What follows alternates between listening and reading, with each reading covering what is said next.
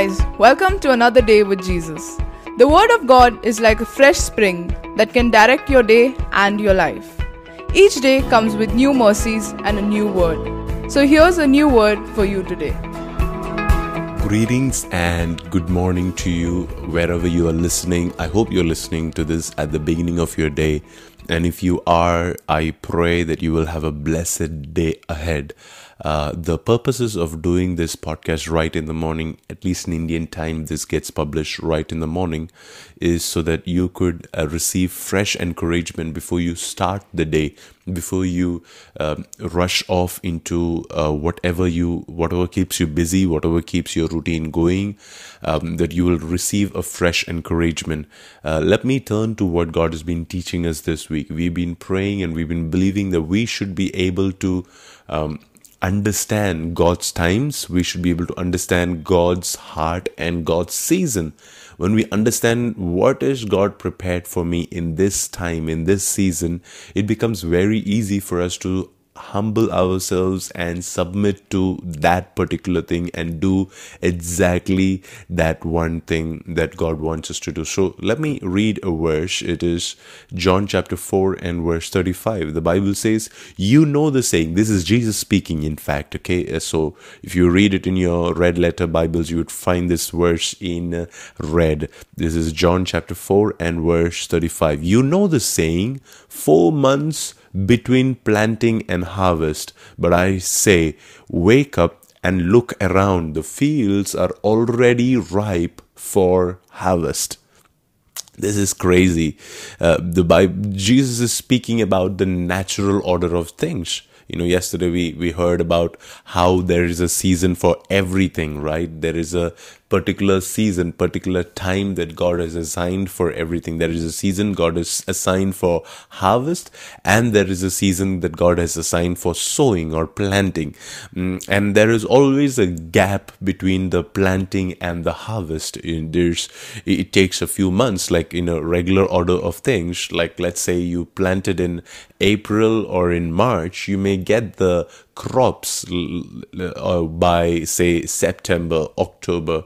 That's the season of harvest, and that is the way it is supposed to be. But Jesus is teaching something specific to the disciples about seasons and timings in God's perspective. And Jesus is saying this, you know the saying, 4 months between planting and harvest, which is natural, which is normal, right?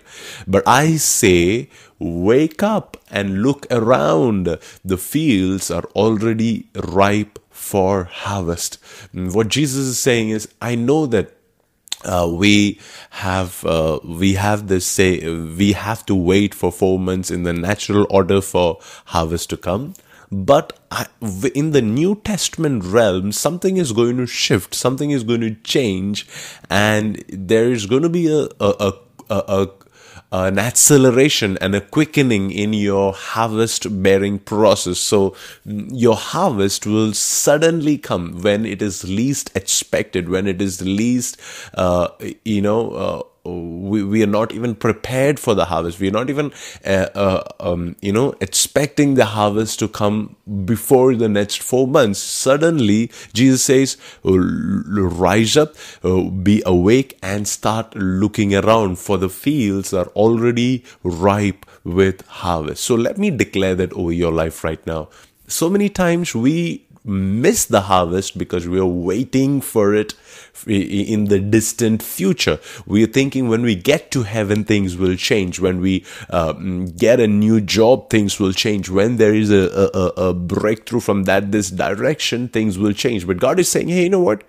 I know that is the natural order of things, that there is 4 months between planting and harvest, but will you please wake up from your sleep?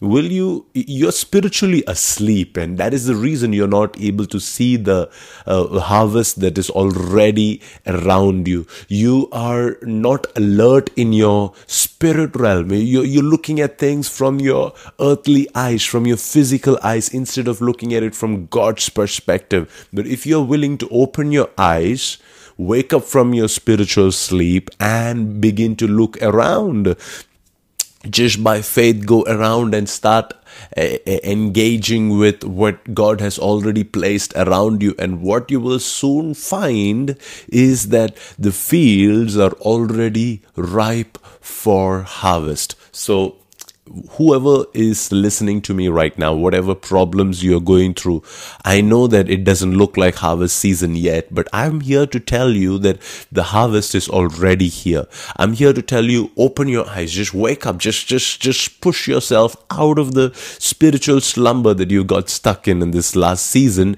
and just push yourself out of it and say, this morning, today, this week, I'm just going to keep my eyes open. I'm just going to keep my heart open. I'm going to remain alert and sensitive. I'm going to be grabbing every opportunity that God has placed around me. I'm going to be keeping my spiritual sensitivity on high alert so that I